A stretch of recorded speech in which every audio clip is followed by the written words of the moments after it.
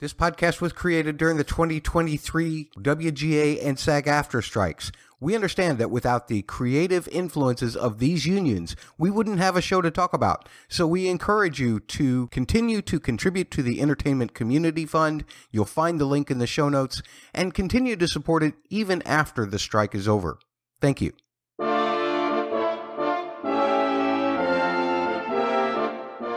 Morges, the Queen of Andor, has issued the following proclamation. This podcast shall be discussing the most recent episode of Wheel of Time. If you have not seen that episode and do not wish to be spoiled, go witness the Dragon Reborn in the latest episode and then return. So it is written, so shall it be done. Hey.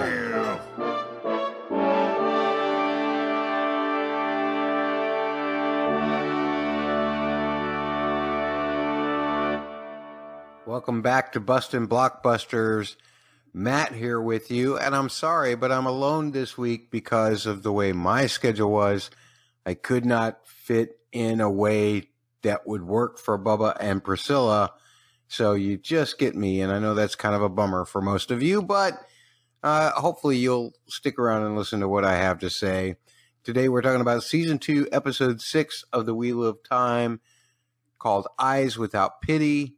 It was written by Rami Park and directed by Maya Varillo. The synopsis for you is: Rand makes a risky alliance and Egwene gathers her strength to confront the horror of her circumstances. Yeah, definitely a horror. Something that's not a horror is we actually have an entrant into our contest for a chance to win an Amazon $100 gift card. Congratulations to Melissa Nola 7306 on YouTube. Melissa Nola, you have correctly guessed the 4 TV franchises. And folks, let me get into this just for a minute, and then we'll get right to my rating after that. So what I was getting from Bubba and Priscilla last week is the fact that it was impossible to determine what the 4 TV series would be based on the covers that were in the background. But Melissa, you proved them wrong. And folks, you still have a chance to prove them wrong yourselves on my social media, at BustBlockbuster, on Elon Musk's social media that they call X, that I still try to call Twitter because X just sounds weird. I don't want to be on a space company social media. I don't want to be on a porn social media. Anyway, Twitter, X, whatever you want to call it, find at BustBlockbuster. The video is pinned to my profile there. And you can guess the 4 television franchises that those books are the source of. Send those to me. You can tweet to at BustBlockbuster on Twitter. You can send emails to mattsaudioblog@gmail.com, mattsaudioblog@gmail.com, or you can comment on the video just like Melissa did. Melissa, I would actually urge you to probably delete your comment. I have you down, so you don't need to worry about whether your submission was saved or not. But you don't want to give anybody else the answers. Right now, you're the only one. You could actually win it because nobody else can steal your answers from you. So if you want to delete that comment, I'm perfectly cool with that. I would advise you to, actually. Nonetheless, folks, or you might want to get to the video and see it real quick so that you can see her suggestion, because she did all the hard work. But submit it to me. Anybody who gets all 4 TV franchises correct can, in fact, be entered into a contest to win a $100 gift card from Amazon on me. It's not a partnership with Amazon. This isn't something that I'm just giving away on their behalf. This is something that I am actually paying for because I don't accept money for anything that I do. I don't feel that my words are worth that. That's why I don't have a Patreon. That's why I don't have any of those things. The one way you can support me is to use all of that same contact information to send me your feedback on these episodes, on the podcast episodes. But even more so, I would love to hear what you think of these episodes as they're happening so that I can share it with our listening audience. And our listening audience can feel like that there's somebody besides this crazy guy talking into their ears that has good opinions on things. Let's get into my rating for this episode. Season 2, Episode 6, Eyes Without Pity.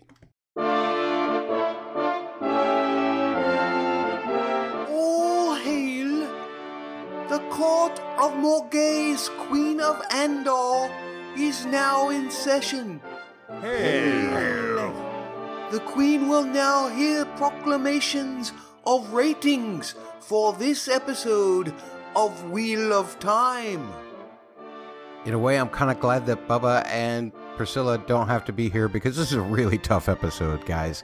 It is something that's hard to praise simply because of the subject matter, yet it is so well done that you have to praise it. And so it just leaves me in this really weird position where I feel like that I'm praising something that is just awful and disgusting and uncomfortable. But I'm still thinking that this is one of the best episodes of this season. Last week, I believe I rated a 9.6. This week, I'm going to give a 9.5 out of 10, what I like to call double Ds. That stands for disturbing drama. That's the only way that I can put it. So much of this was so uncomfortable.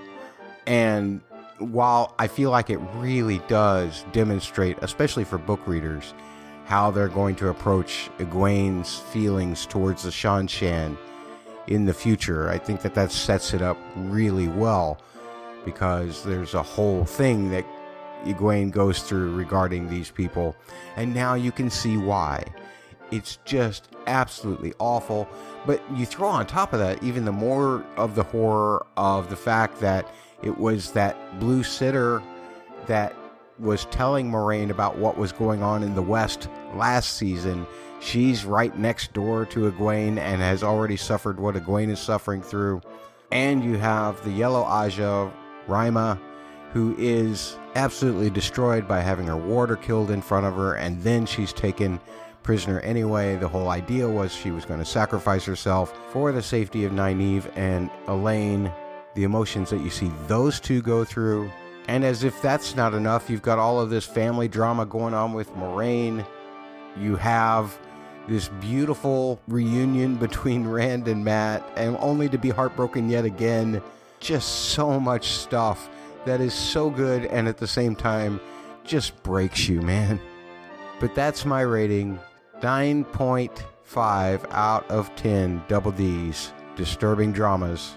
Let me know what your rating was at BustBlockbuster on Elon Musk's social.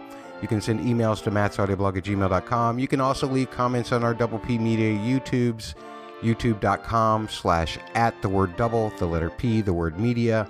You can use that same spelling for the email address, hello@doublepmedia.com. Or you can use the word double, the letters PHQ, across all of the social medias, Twitter, Instagram, Threads, and even Facebook, facebook.com/the word double, the letters PHQ. Naturally, because Bubba isn't here, there won't be any Bubba Has questions this time around. We're going to go straight into my musical analysis, and then we will talk up the episode.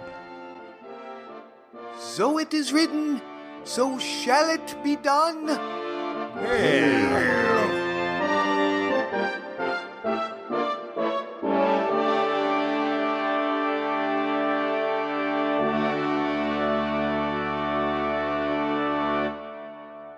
So the first thing that I want to talk about in this week's musical analysis, and I'll be pretty brief about this, but you have no idea how important it is to decide where to not put any music. Now, oftentimes this is a collaboration between the director and the composer, but I loved the way that as Egwene for that final time reached for that pitcher and her hand actually touched it, all of the music went away. That was so important because that made what had just happened to Egwene to be broken. The silence told us how personal it was, how isolating it was. And that had just as much importance as any note that Lauren could have played. And of course, after she comes to that realization and she starts to let the emotion out about that, then the music can return. But it was very important to have nothing except Egwene, nothing except Madeline in that moment. That's what made that even more powerful. Music led up to the moment and then went away. and we let Madeline and Egwene have that moment, and we cried for her. And then when she started crying, then the music could express that as well. Excellently done. People just have no idea how much they just take a soundtrack for granted. But that scene would not have sold nearly as well if music had continued playing after she touched that picture. The second thing that I want to talk about, that I won't be playing anything on the piano because it's quite literally impossible to reproduce on a piano and pointless too, and that is Loyal's tree singing. Amazing. Very much like throat singing done by the Tibetan monks. It has that real guttural and lots of overtones. It's overtone rich. Overtones are the things that make timbres sound the way that they do. It's also the way that you can produce different pitches by just emulating one. And that's what the Tibetan monks do. And you really get that sense of it as Loyal is singing to that tree. Loved it. Next, I want to talk about Leandrin really quick. Because if you listen to the Season 2, Volume 1 soundtrack by Lauren Balfe, you'll hear a song specifically composed for Leandrin. Given Kate Fleetwood's performances this year, I think it's perfectly appropriate that Leandrin have her own theme. The interesting thing is we actually heard the harmonic structure of that being played when Lanfear visited Leandrin. We didn't hear the melody, but we did hear the chords.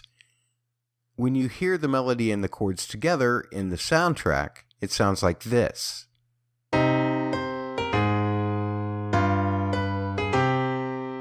And interestingly enough, that's kind of peppy, right? It's got a little bit of a bounce to it. But if you just use the harmony from that, it sounds much sadder and much more appropriate for the moment, as it did underneath when Lanfear was taking the breath out of her son for the last time. We heard these chords.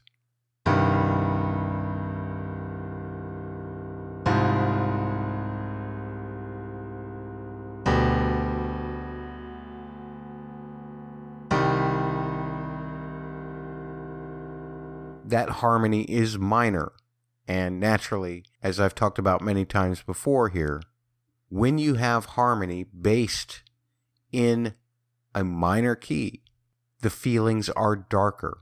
And this is a moment of sadness for Leandrin. And so I thought it was perfectly appropriate to take that bouncy melody away and just play the chords. Beautifully done by Mr. Balfe. And finally, the last thing we should talk about is the way that Egwene's theme was constantly graduating throughout the course of this episode. When we first see that she can look out at the tree, we kind of get her theme the way we heard it when she was first in the tower, which is great because it's still Egwene.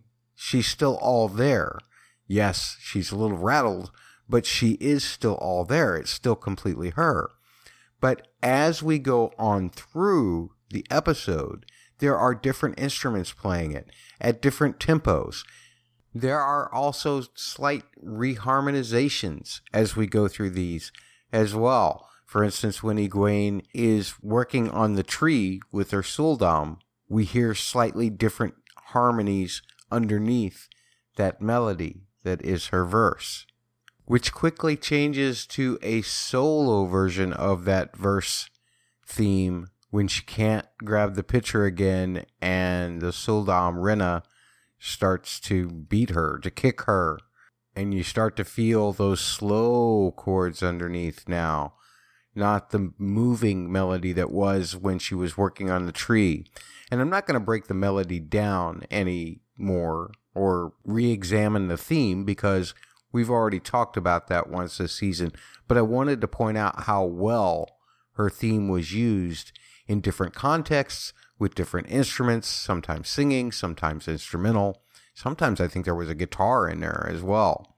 And you can hear different examples of that kind of performance in the Season 2, Volume 2 official soundtrack, which Mr. Balfe now has out as well. What is the name of that cut? I believe it's called Making Plans, perhaps, but you'll have to check that out for yourself. And that's all that we have time for with the music this time around. Let's get to spinning the tiny wheel of topics. The first topic on the wheel is, of course, Egwene and everything that's going on with her in this particular episode. How can you not make this your number one topic? So brutal. The idea of Rinna being basically an abusive dog owner, because that's the way that the Suldam look at their Damani. They're not women, as Rinna points out often in this episode. They are Damani, which is nothing more than a pet, in a way. A slave, of course. It's so disturbing. From the way that Egwene, from the very first time we see her in this episode, she is drug in by her neck, by that leash. And of course, we learn a lot about this device that is on her now, not only through these scenes, by the rules that Rinna is imposing, the fact that she can't hurt her Suldam, the fact that she can't attempt to remove the Adam, which is that collar, the fact that she can't even touch anything that she feels like she might use as a weapon against really anyone, perhaps even herself. And then we find out that it was created by a member of the Aes Sedai, and we find out through Elaine and Nynaeve and Rima that it is a Terran Grial, not unlike the Arches. It has its own thing, and I guess you can activate it, you can deactivate it, perhaps, if you can wield the power. But as Nynaeve discovers, it only feels complete when it is around a magic wielder. Can Terran Grials have feelings? Well, that's the best way to explain it, I suppose, to a television audience. It's just all so disturbing. And let's face it, something else that we learned about Egwene in this particular episode is she's got a lot of power. Now, maybe it didn't work so well against Liandrin earlier in this season, but she certainly tore up the heck out of that tree when Rima was making her use the magic and teaching her how to feel inside. Perhaps what Rima has done is actually expanded Egwene's capabilities, and if she can take that with her as she goes along, she's going to be a much more powerful Aes Sedai than anyone at the tower might have initially suspected, because they're all awed by Nynaeve's sheer power. But back to the core of all of this, what a horrible, horrible culture. And we said in last week's episode, we saw that Turok seems to believe that they are going to be uniting all of these forces, supposedly against the dark, against the shadow, as he put it. But I believe, as we also said last week, we are seeing that the means do not justify the end. The way that Rinna petted Egwene like a dog in that first scene as she removed the chain. It's just all so disgusting, and all of the breaking that Egwene goes through. She tried everything, and as that Blue Aja sitter said at the end of the episode, she lasted longer than some Aes Sedai who are considered very powerful, or at least have political power, as she does. And as you heard me comment in the musical analysis, the fact that when Egwene put her hand on that picture, could put her hand on that picture, the score goes away. You need that kind of silence. That what music does is it takes all of that emotion and it helps you expand it. But now, in that very personal moment of Egwene feeling broken, of the fact that Rinna has seemingly essentially won, you need all that music to go away to make it personal, to make it isolating. Egwene realizes it too, and she's so angry with herself, she's so defeated, and she's crying out. Then the music can come back, as it did. But I loved that choice. And of course, I hated that choice because I knew what that musical choice meant. I knew what the fact that she could touch that picture meant. Just all so incredibly awful.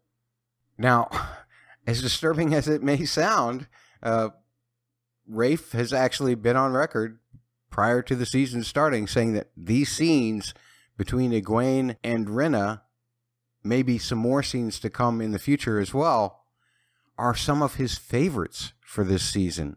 It's a weird thing to say, isn't it? But it's kind of true in the fact that there's so much emotion.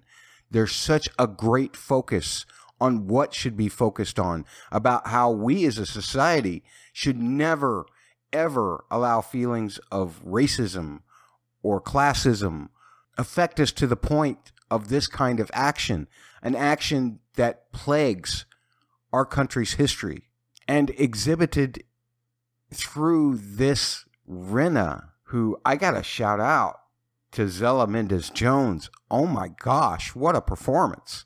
Because you see the layers of the fact that she wants to kind of befriend Egwene, but she gets so frustrated by the fact that Egwene won't heed. It really is just a bad pet owner. Plus probably a little fear that if she doesn't break this Damani, what will happen to her? It's just absolutely horrifying. And I don't feel a bit of sympathy for Rhaena whatsoever. But I gotta, once again, give it to Zella Mendes-Jones for making something feel so real and so disturbing. And without doubt, these had to be really hard scenes for Madeline. I can't even imagine the emotional trauma that somebody goes through portraying someone to make it believable. You have to become that person. And that moved me to tears several times throughout this episode, made me angry several times this episode, and just want to say, Madeline, what an amazing performance. I'm so sorry you had to go through that, even though it was just a play on a television show. Awful. You did great. So the next topic on the wheel is the gang's back together again, ? Because a lot of people are converging on Kyrian, and you have Land coming there after, I guess he convinces Alana that he's not a dark friend, despite the fact that he had that poem on him. He tells Alana about Moraine, I suppose, and Swan on her way back from Camelin, evidently. They meet up with her, and now they're all getting into Kyrian with a whole bunch of Aes Sedai that we saw at the tower. Is there anybody left at the tower now? I mean, of course there is, but it seems like a lot of the Aes Sedai that we know, including Leandrin, is there to meet Swan in Kyrian. You have Matt and Min coming into town, and Matt's having a good time, and Min is regretting what she's done. Her meeting with Ishmael does not go all that well. You have Rand exhibiting a lot of that typical I don't trust you Moraine from season 1. And I was so pleased with the boy for actually listening to her in the prior episodes, but not now. Instead, he says the only way to save her is to get away from her, which does sound like a Lanfear kind of threat. By the way, all of those Teleron Riyadh sequences were great, although I do not think that Ishmael was actually there when Lanfear casted him away, because we've already seen in the prior episode how they can recreate other figures. I think that was just something that Lanfear created to develop a little bit more trust from Rand. That agonizing sequence of Rand seeing Egwene, and Egwene essentially seeing Rand in her dreams, was heartbreaking, and the way that he begged Lanfear to help him. He's doing exactly what Moraine was hoping he wouldn't do, which is allowing himself to be wrapped around Lanfear's finger. But he is going to head to Falma, and that was the plan. That's Ishmael's plan, right? Is to get Rand there for the last battle, the Tarman Gaiden, which actually, how many Tarman Gaidens are we going to get in this series?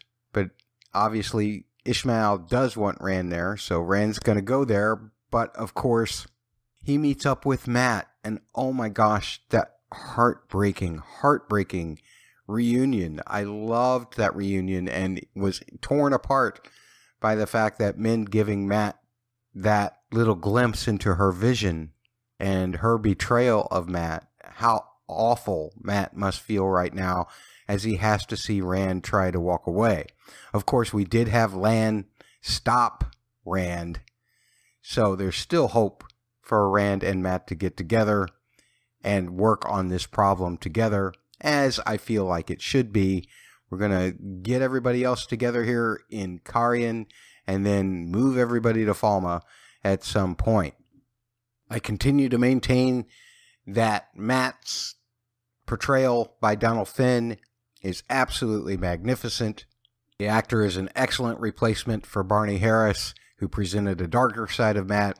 Here we have the victim side of Matt in a lot of ways. And I love the fact that Min is starting to correct her mistakes, because that's a storyline that worked well to get everybody in Karien so that we can get closer to the books in a way. But we needed to redeem her in some way because she's one of my favorite characters, and I don't believe bookmen would have ever done this, although there are mentions in the books of men not being particularly fond of having the visions. It still seems a bit of a stretch to me that Min would make a deal with the Dark One. She actually technically made the deal with Leandrin, didn't find out it was with Ishmael until after the fact. And she's made good. So I'm good with her. She probably should come along to Falma as well. That is, of course, if she can stand, because she looks pretty drunk sitting there on the floor when she tells Matt all of this stuff. Wonderful acting from the both of them. Once again, that hug between Rand and Matt. I was so full of joy. I was so sad. Every emotion came to me during that. All so good. But what does it mean for the story going forward? Because if we have Swan in Karien, and we have Rand in Karien, and Logain in Karien, and Matt in Karien, and Min in Karien, Moraine and Lan, and all of these people, everything has to come to some kind of head for Karien so that we can move on to Falma, at least by the end of the next episode. We've seen shots in trailers of Rand talking to Swan. I would assume that's going to happen in the next episode. And we have to find a way to get Matt back into the fold here where he's not scared that he's going to kill Rand. Even though he promised that he would in Season 1. It was for a more benevolent reason, I suppose. But I can't wait to see where all of that's going. Rand's interactions with Lanfear were fantastic. Lanfear, as always, is fantastic. I'll talk more about her in just a second, but let's move on to our next topic. The topic that comes up is Nynaeve, Elaine, and Rima. What a terrible set of sequences that was. I love how they're continuing to demonstrate that when Nynaeve sees a weave, she can then perform it as long as she can clear her block, which she did, but of course that unfortunately set up a terrible situation for Rima. That poor girl's courage to sacrifice herself was really tragic. And of course she did have a plan to just be done with everything, but that didn't work out before her warder could give her the peace that she wanted. He, of course, found his own peace. That was so heartbreaking. But I do want to talk a couple of things about the ter'angreal again. I love that we're seeing that Elaine is able to work with objects. This is something that is from the books and probably will be continued to be explored. The interesting thing here, especially regarding Nynaeve, was her sense that the ter'angreal, the Adam, is broken without being completed by a Damane or a magic wielder. This speaks a great deal to Nynaeve's tendencies towards healing. She's still wearing her wisdom belt, and I love that Rima identified with her in that way over a couple of things. More importantly to me, until we get to the very end, is the building of this relationship between Elaine and Nynaeve. Almost a sense that neither of them is good enough for the other. a lot of blame thrown around at the beginning of the episode. But the way that that culminates at the end, with the two of them being so bereft by what they're seeing happen, causing them to hold hands to help each other out emotionally, that's exactly what I wanted to see, because it was the only remotely human thing that you could exhibit in a moment like that. Very heartbreaking, especially with the intercutting of Egwene breaking, basically. So horrible. The agony of Rima when she lost her warder, the way that she used the one power in a way that essentially, I think, broke the oaths, and we'll get to oath breaking in just a bit, because Rima does realize that Liandrin must be Black Aja, which can only mean terrible things for the tower. But essentially, Rima twisting people apart like that, wow, that was a great display of the power, but oh, it was brutal. And you certainly can't blame Rima for doing that out of anger, out of rage, out of shock, out of sadness for the loss of her warder.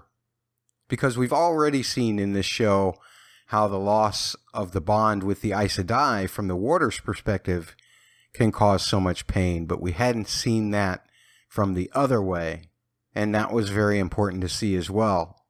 And I'm going to go ahead and loop in another topic here, and hopefully I'll have it in my liner notes, but I'm going to go ahead and loop in Ingtar and Loial as well, because they're finding things out to help us understand what the game plan is going to be. The Horn of Valir, basically unguarded. Damanes, however, very heavily guarded. And this whole bit with High Lady Sarath making Loial perform like he's a jester and doing the tree singing, which was really wonderful. I loved that. I mean, I don't know if you can say that the way it was affecting the tree looked photorealistic or not, but I really didn't pay that much attention to it, so I'm not going to gripe about it. It was good enough for me. And if you go through Amazon's extras, if you're watching on Prime, then you understand some of this stuff, how the way that the Ogier are builders is essentially the same as the way that they shape the wood is through this tree song. They can build any number of things. It's really a beautiful thing to see. So go back to those extras from season 1, and you'll actually see some of that happening in one of those origin stories. Okay, only 2 topics left on the wheel. One of them being Moraine, the other one being this one here, and that is Lanfear and everything that she's doing in this episode. I've already mentioned that I feel like that all of her encounter with Rand in the streets of Carrion in his dream was essentially her. There was no Ishmael there. Standing by that at the moment, because basically what she's doing is she's helping Ishmael by getting Rand to Falmo, where he wants to have some great battle written in the sky. Harmon Gaiden, as Ishi calls it. But the more important scene for me was the one with Liandrin. We continually are given reasons to feel for Liandrin and what have you. And this one perhaps the most tragic of all. But it's not like she can or will attempt to stop Lanfear when Lanfear says that she is freeing her from the burden. We get a little bit more of Liandrin's backstory, how she was mistreated as a kid, how she was basically pawned off as a child, and why she had that son, which makes her not that much older, 13, 14 years, maybe, older than her son. I did feel for Liandrin, having to say goodbye to her son, not being able to face him. Anytime you're facing the death of a loved one, it's a hard thing to know what you're going to do, how you're going to react, what you're going to do. You always hope that you're the person that is right there with them at the end and reassuring them. It doesn't always work out that way. Sometimes it's a choice. But the interesting thing here is that Lanfear does remind Liandrin that her oaths are to the dark. They're not to Ishmael. They wouldn't even necessarily be to her. But this almost feels like a recruitment of Liandrin to the Lanfear side of the cause, which is very manipulative, obviously. And you look into the fact that Lanfear is essentially playing God there with Aludrin, I think was the name that was given the boy. Not a boy, the old man. All of this is fascinating to me. It doesn't make me think that Liandrin is suddenly going to turn to the light side when it was most story appropriate. We already see Liandrin beginning to meddle after this with Swan at Carrion. So have her allegiances changed? Was she ever really pledged to Ishmael? I suppose that's the case because we learned through the deal with Min that Ishmael is the person that Liandrin was sending Matt to. But is she now working for Lanfear? What will that mean for the relationship between Ishi and her? What will that mean for the relationship between Ishi and Lanfear? Of course, he already suspects that she will betray him. She even openly admits it. So is this part of that betrayal? And Lanfear's words about how men treat them badly and yet they love them anyway is exactly the kind of thing that you would expect to come out of Lanfear's mouth, even as she's taken a breath out of Liandrin's son. I want to couple that with the fact that Lanfear specifically said, "You swore your oaths." And there's a whole book thing on that, because you think, well, if you've sworn your oaths to the oath rod, that you will not lie, that you will not harm another Aes Sedai, that you will not do these things, then what oaths could possibly break that? And there is a book answer for that, but I want to save that for the book section of this podcast. And I guess that's all that I have to say about that, so let's spin the last topic. And the final topic is Moiraine's mess, a double M. So, this girl's having a hard day. She can't sleep because she's worried Lanfear will come at her. Then Rand wakes up and tells her, basically, he must go away from her. That's the deal he made from Lanfear to actually protect her. Moiraine realizes that this probably is going to lead to a serious manipulation of the Dragon Reborn, and in desperation starts writing letters to Swan to report what's going on, even with what she calls being stilled. How do we feel about this, listeners? Has she been stilled? Does she have no chance of regaining the one power without some kind of miracle? Or is she merely shielded? Because in that conversation last week between Ishi and Lanfear, no real illusion as to one or the other was made, only that Moiraine didn't have access to her powers, which would leave both possibilities available to the writers to go to. This is not unlike what we did all of Season 1. For book readers, a little frustrating, because when we read Eye of the World, we already knew that Rand was the Dragon Reborn for most of the book. Rand tried to deny it, other people tried to deny it, but you pretty much knew. A little bit of tweaking, a little bit of rearranging how story beats drop, and all of a sudden now you have a season-long mystery of who is the Dragon Reborn. Lo and behold, yes, it's Rand. Is this whole thing about Moiraine a similar kind of mystery for this season? Is Moiraine stilled? Is she shielded? Do we care? Please, somebody give her the one power back so that we can get Moiraine back. That's all I've got to say about that. On the other hand, Rand is making a mess for himself without her help, or maybe with her help, because he realizes that she arranged for Logain to be there. She came to Carrion, of course, the place where her family still has power, a place where she is still important. Although evidently she hasn't helped any of that. She couldn't even return to her father's bedside. A lot of parallels there between her and Liandrin. Liandrin couldn't look at her son, but at least she was there.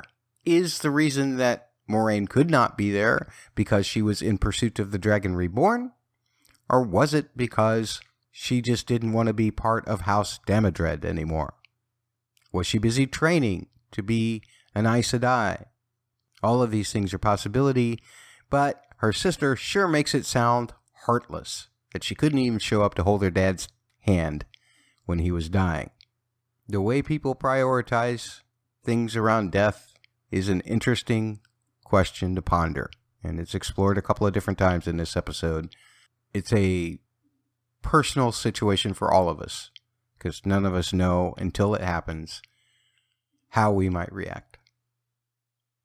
Let's not forget the fact that Moiraine's sister is using Moiraine's nephew to basically spy on her with the whole little sandwich thing should not be overlooked. Last week, Priscilla and I had a big conversation, and I think she has a video out on her YouTube. Search youtube.com/PriscillaTV1, where she explains her theory that she believes that Moiraine's sister is a dark friend and gives her reasons why. And they make sense.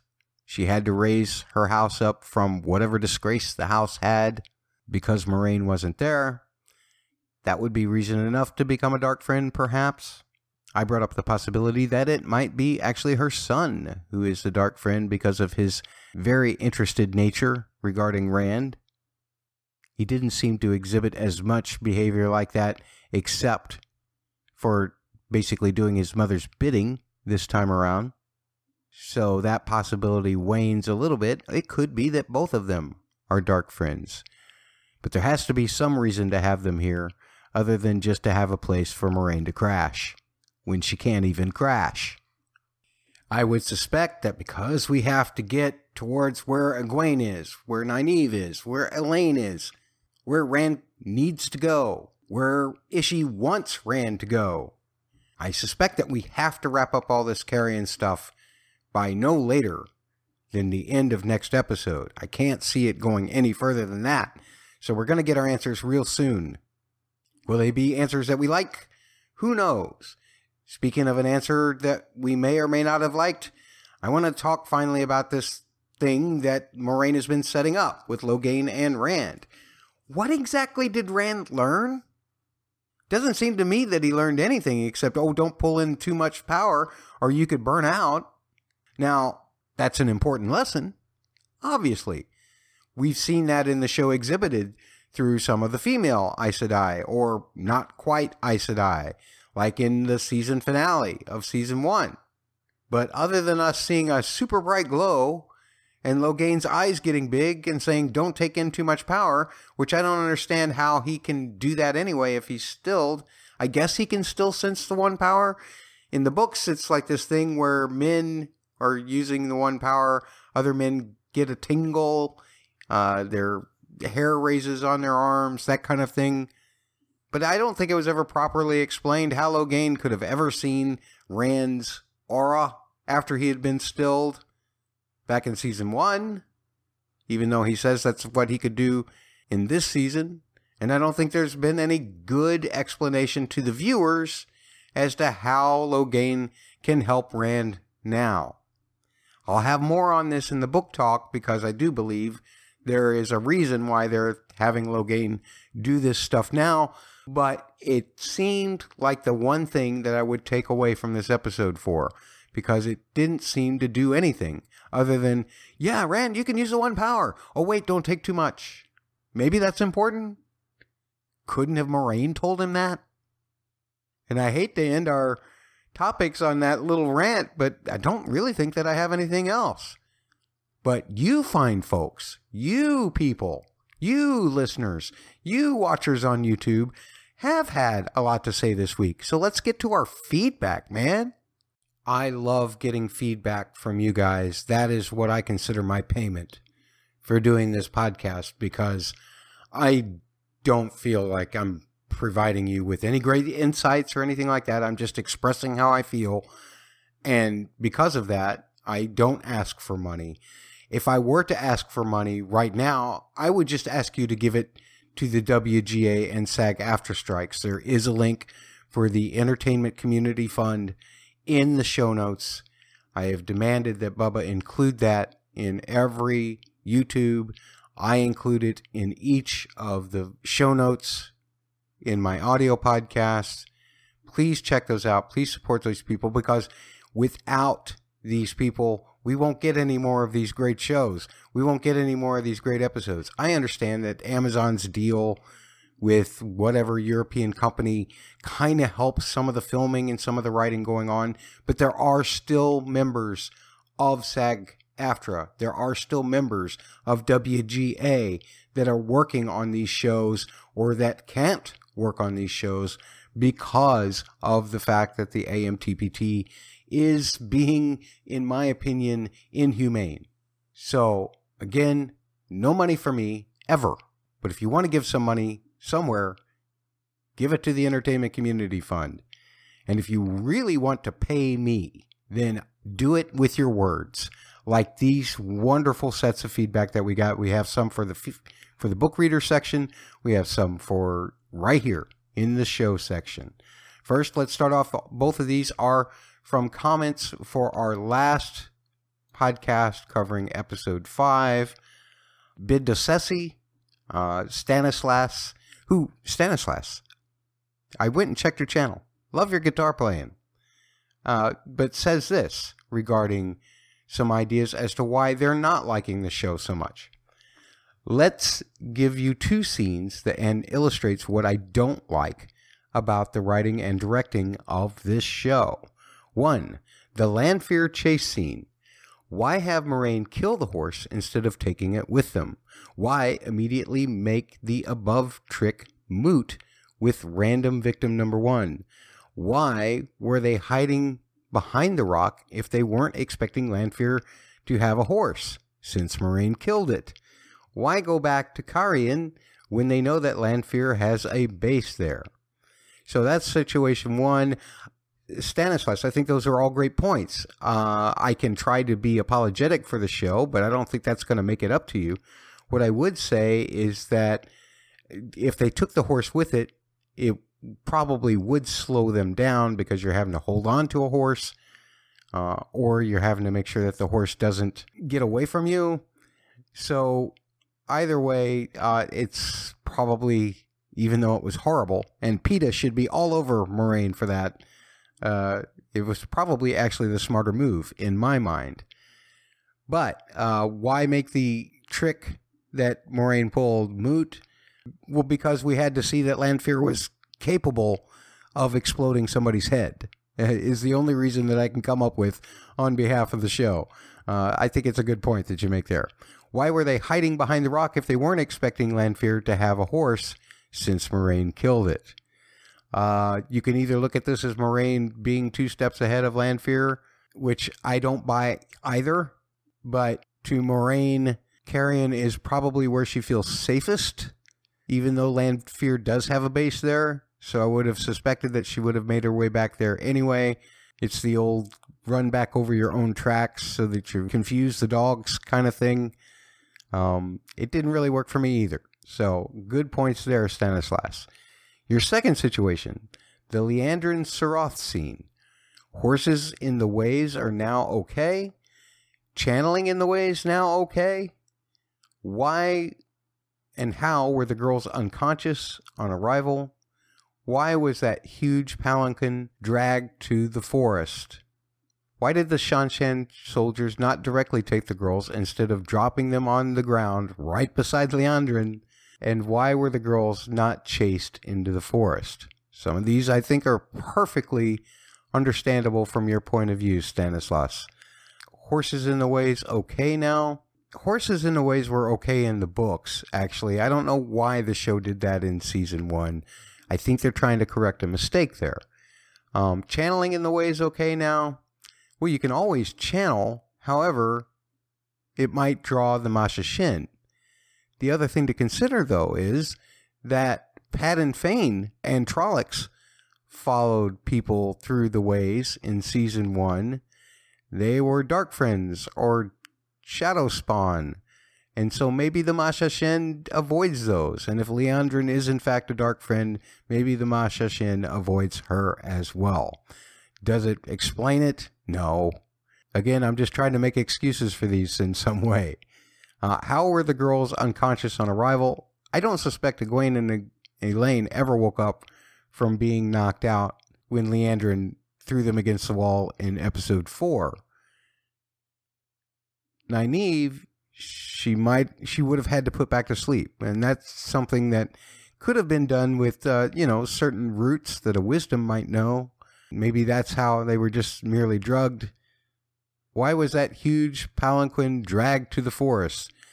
Status, baby, status. Suroth's got to show who's in charge there to this Aes Sedai, this Mosh Domain, or whatever she called her, Damani, because she just totally hates Aes Sedai.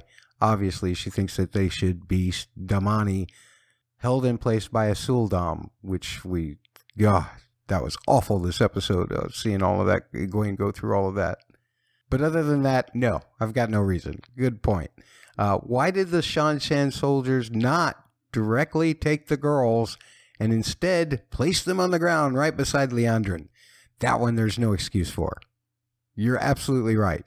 If they were smart, they would. Maybe it's to prove that they're not all that smart. I don't know. But you're right. If you're a Shan-Shan, there's absolutely no excuse for that. Why were the girls not chased into the forest? That one I don't know either. I got no explanation for you. So your points are very valid. Here's what Stanislas continues to say. I could pick at stuff like that for all the other scenes in all the episodes since season 1. None of it has anything to do with the books. The amateurism of it drives me nuts. This stuff would not fly in any other television series either. But for some reason, this show gets an extraordinary amount of leeway. Moraine's characterization continues to baffle me. Her style is apparently to throw Rand unprepared and confused at Forsaken and hope for the best. I honestly don't know how this is, quote, good. But it wasn't all bad. Varen was fun to watch, and the antagonists are interesting, except for Pot and Fane, whose job it is to just be there and look creepy since season 1. The episode was a 6 out of 10 for me. All right, Stanislas, thank you for that wonderful feedback, and I'm so sorry that you're frustrated with the show. Obviously, you've made reasons that make sense as to why you're frustrated with the show, but I hope you gave this episode a chance, because just the sheer drama and the emotion of it should have made you feel something, and I thought was very well executed. Another piece of feedback here from Tiger35JB, who we also know as John L. Thor. Thank you very much for your feedback on the same episode, saying that episode 5 was the best episode so far this season, but that's not a high bar to cross. John thinks that Aviendha might be their favorite at this point, despite not a lot of screen time yet, but she seems a bit too friendly and casual for her character's personality. That's an interesting point, John Althor, and I think book readers would say, yeah, she did seem a little less uptight, a little more loose than we know her introduction to be in the books. However, I'm willing to go with it. I want to have some fun with Aviendha. She's one of my favorite characters in the books, and she has already become one of my favorite characters in the show as well. I'm just like you there. One other little bit of feedback here was the fact that we took a poll regarding this week's episode, and the sample size is still fairly small, but we did receive quite a few votes, not as many as I would like, but here's what we asked. We asked how people to rate Season 2, Episode 6, Eyes Without Pity, based on 4 categories. 1 to 3 out of 10 being poor, 4 to 6 out of 10 being okay, 7 to 9 being good or really good, and 10 out of 10 being perfect. 50% of you called this episode 10 out of 10 perfect. 35.7% of you thought it was good or really good. 12.5% of you thought it was okay, and none of you thought that it was poor. So, really like that feedback on that particular episode. If you voted on that poll, thank you very much. We're going to get into some book talk now, and so what I want to do is give you fair warning that you will be spoiled, perhaps for all of the books, if you continue to listen. So if you want to bow out of the podcast now, I understand completely. Remember, I always want your thoughts. Please send them to me at the word double the letters PHQ if you're trying to reach Bubba. Don't send him book spoiler stuff, please. I don't want him to be spoiled when he hasn't read the books. He will get around to reading the books, I know it. But until then, let's not spoil him. You can find me on social medias at BustBlockbuster. There's no S's in there, even though this podcast is called Bustin' Blockbusters. No S's in there, at BustBlockbuster on Elon Musk's social. You can also send emails to me at mattsaudioblog@gmail.com, mattsaudioblog@gmail.com, and you can always leave comments on our YouTube videos. You can find those as part of the Double P Media YouTube channel, youtube.com/@theword_double, the letter P, the word media. If you're not a book reader, thanks for listening. I'll be back on the other side of this with some book spoiler talk.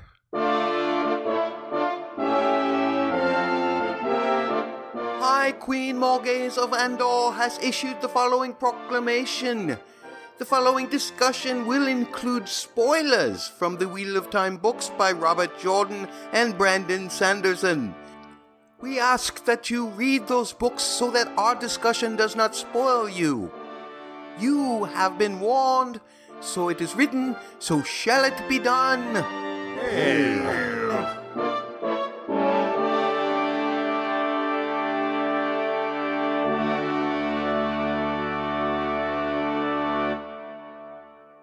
If you are still here, I hope one of two things is the case. 1, you have read all the books. 2, you don't mind being spoiled if you haven't read all of the books. Those are the only two conditions that you can be here, that I can say safely it's okay for you to be here. Otherwise, you go on at your own risk. And I want to start off with some feedback regarding our book reader discussion. And first of all, this one comes from Nocti1701 regarding our Season 2, Episode 5 TV-friendly review. However, they brought up some book stuff, so I want to make sure that we covered it here so as not to spoil anybody. Nocti1701 says, I almost gave up on the show after Season 1, not for being a book cloak, but rather for the fridge logic. From Episode 8 of Season 1 to Season 2's Episode 1 premiere, Loyal Being Alive. This tale is a version of the Wheel of Time. Season 2 is a marked improvement from the production value, visuals, story being more consistent to its lore. I'm sad I may have to give up on some of my favorite scenes, like a farm boy beating 2 swordsmen while near to death, or even foxes and snakes. I do prefer the Forsaken being somewhat competent in this telling. Okay, first of all, Nocti1701, yes, I still haven't forgiven them for the fridge logic regarding Loyal myself. I think that was just weird. And maybe it had something to do with the end of production of Season 1 due to COVID or what have you. Not sure. Don't care. The fact that it's not even brought up in the Season 2 premiere still bothers me. It's one of the things that did get to me. So I can believe that. Yes, to foxes and snakes. Absolutely. We must have Matt walk through doorways. We must see foxes and snakes.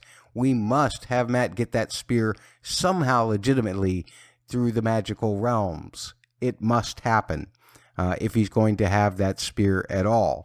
Now, the staff that some stills of him have been taken, I believe, I can't remember which content providers sniffed this one out, but somebody said that they thought they saw a raven on that staff, which we know what that means. That's the spear that he gets from the doorway in Rhuidean, and nearly dies for it. So if he's going to have that staff in this season, we better figure out how the heck he gets it. And it better be the reasons that we want. Foxes and snakes. Will we get either? God, I hope so. David McGarry, 4355. That's David McGarry. This was on our book review of episodes 203 through 205. Having a stunt team organize a battle scene where some characters are holding a lead that goes around the necks of other characters would be problematic purely on a safety level. Noted. Given the trail of power that links the collar to its controller and the physical link used on Egwene, I do think that the show is well aware and made a conscious decision on this issue. Regarding the stone with the old tongue writing on it, this is interesting. In Season 1, someone translated what they could see of a similar stone, and it seems to be a milestone marker rather than the portal stones. Thank you for that bit of information. I was not aware of that, David. Very much appreciated. David goes on to say, traveling and skimming are great to get to places quickly, but perhaps not so good for following someone, especially someone who isn't leaving a huge trail. Obviously, the show hasn't even introduced the concept yet. Lord knows I wish Perrin had used it in his protracted chase scenes, and that would have been easier as there would have been a much more obvious trail. Excellent points, David. I appreciate them very much. Also, thank you very much for that information on whether that was a portal stone or not. That is something that we discussed, and there seemed to be evidence that just because it had appeared in Season 1 that it might be meaning something. The fact that two stones that might have mile marker stuff on it being on the way to Tar Valon or on the way away from Tar Valon actually makes a lot more sense. I don't think we're going to get the portal stones. I don't think we're going to get the flicker. I hope I'm wrong, but I don't think it's going to happen. Now, some things that I want to talk about regarding this episode, specifically just two things. We're going to make this quick today. But I mentioned it earlier in the non-book podcast. There is a book reason in the way that Black Aja can avoid the consequences of the Oath Rod, the vows that they take to the Oath Rod when they become Aes Sedai. But it also involves the Oath Rod. They have to forswear all three oaths upon the Oath Rod. They are then free to lie, craft weapons, and to harm others using the one power. And then they must swear the Black Oaths upon the Oath Rod instead. So they have to get the Oath Rod and say, nope, we're not going to do this no more. Then they have to swear their Black Oaths on that Oath Rod, which holds them to the new oaths. It's convoluted, but one thing that it really was interesting, because Rima got this exactly right without saying what I just said. Rima said, if Liandrin is Black Aja, then the entire tower is in danger. Because where does the Oath Rod live? In the tower, which means that there's likely more Black Aja in the tower, which we as book readers know is in fact the case. In fact, we all know that Shirem is a Black Aja, well, a dark friend Black Aja. It all gets all so convoluted, and my head can't keep any of it straight. But Shirem's bad. Shirem could have just as easily lied in episode 5 as she was compulsed. Maybe her and Liandrin planned it that way. Liandrin did compulse her with her permission, and then she lied to Varen about it. Either way, it's all going to lead to Varen going down a very dark road. Another thing that I wanted to bring up was Aludran. I was wondering this name of the son, if it was a tribute to Aludra Nedenhall, that she was the Illuminator who gets into trouble with her order because of everything that happens with Rand in Carian, and then, of course, ends up getting saved by Matt and Tom, I believe. She's also the one who meets Nynaeve and Elaine at the traveling show. There's other things about Aludra, the dragon eggs. If this is not just a nice little book reader nod to Aludra, this Aludren, who is Liandrin's son, if it's not just a tribute, then that name really sticks out. And it sticks out to me for this reason. If they're using that name and saying, yes, we know this is in the books, are they also saying, we're going to drop all these storylines? That's me always taking, the slightest inch and trying to stretch it a mile. But what do you guys think? let me know at BustBlockbuster on Elon Musk's social media. You can send emails to mattsaudioblog@gmail.com. What else about the books this particular episode? What you have to say, of course, is the fact that the Egwene Rhaena stuff was just gut-wrenching. Oh my gosh. And I don't know, you can picture it in a certain way in your head when you're reading these passages in the books in The Great Hunt, but to see them in live action, and once again, both Zella Miranda-Jones and Madeline just absolutely killed this episode. They deserve serious consideration from the academies for their acting ability in these, because it was super, super intense, super, super emotional. All of the inner monologue for Egwene, you could read it on Madeline's face. You could read it on Egwene's face in this television show. And it's absolutely weird to say that I'm so happy that they did that right, because it is the most gut-wrenching stuff, and I would almost rather not see it at all. It'll be very difficult for me to even rewatch this episode because it is just so, so painful. But it was expertly executed, without doubt. The question about Rima, because we had this sitter of the Blue Aja, whose name eludes me now, from season 1, being the person that Egwene was talking to, I don't think we're going to get the Rima stuff, who begs Egwene to tell her her name over and over again so that she won't forget it. Of course, Rima ends up becoming a Domani named Pura, and we may see her again in that capacity, but I think what happened between Egwene and this Blue Aja sitter, whose name I can't remember, I think what happened there is the stand-in for that part that Rima plays in The Great Hunt. So I don't think we're going to see Rima again this entire season, except maybe at the end we might see her as a broken Damane working against our group, and that will be gut-wrenching also, especially after the way that they did this. As I mentioned in the TV-only portion, to explore the warder's perspective of losing an Aes Sedai, losing the bond. They'd done that in season 1. Now they flipped that in season 2 with this, and oh my gosh, you never felt the decay of that bond as strongly as when it happened to Rima and the way that she acted afterwards. Just gut-wrenching. It's really hard to say I loved it after you think about how heartbreaking it all is. But man, I loved it. It was just so good, so well done, so dramatic.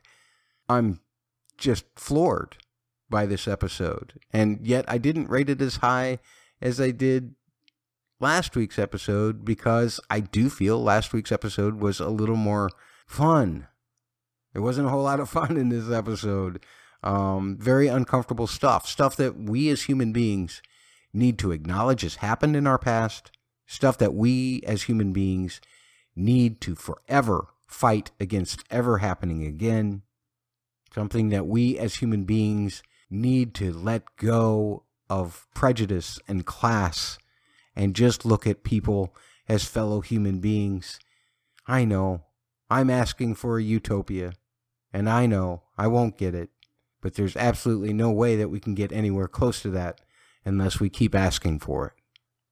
I had a lot of distaste for the fact that Min was somewhat of a traitor. I thought the reasoning was sound. I thought that as the last 3 episodes have gone on, they have softened how harsh that felt.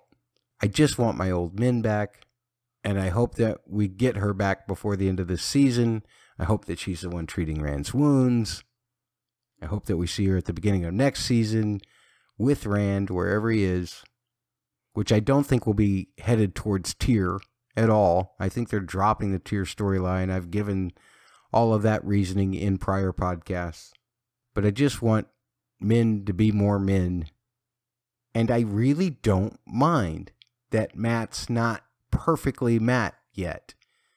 they did such a weird thing with Matt in season 1, and even our non-book reader podcaster Bubba has said, everybody keeps telling me Matt's their favorite character, and I don't see anything to like about this guy at all. And I appreciated the dark side of Matt's story that was presented in season 1, but it's a heck of a journey to get Matt back to where book readers want Matt to be. And they made good steps with this time around, and they're having to do it with a new actor. And this new actor, Donald Finn, is absolutely killing it. I think that he's going to bring to fruition the Matt that we know and love. We've already seen glimpses of it this season. I think we'll continue to see it as time goes on. He's definitely going to be there. Let's just hope there's foxes and snakes. If not at this season, then in the next season. He better not have that staff without foxes and snakes. There, I've whispered my last words.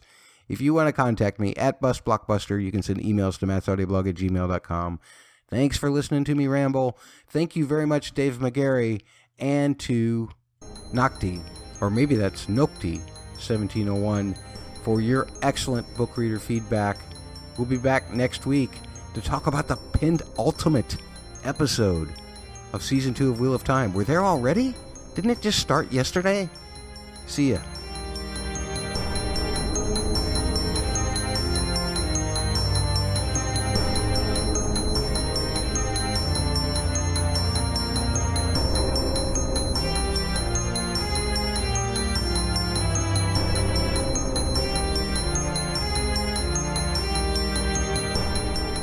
Send emails to mattsaudioblog@gmail.com and find all back episodes and other information at mattsaudioblog.com.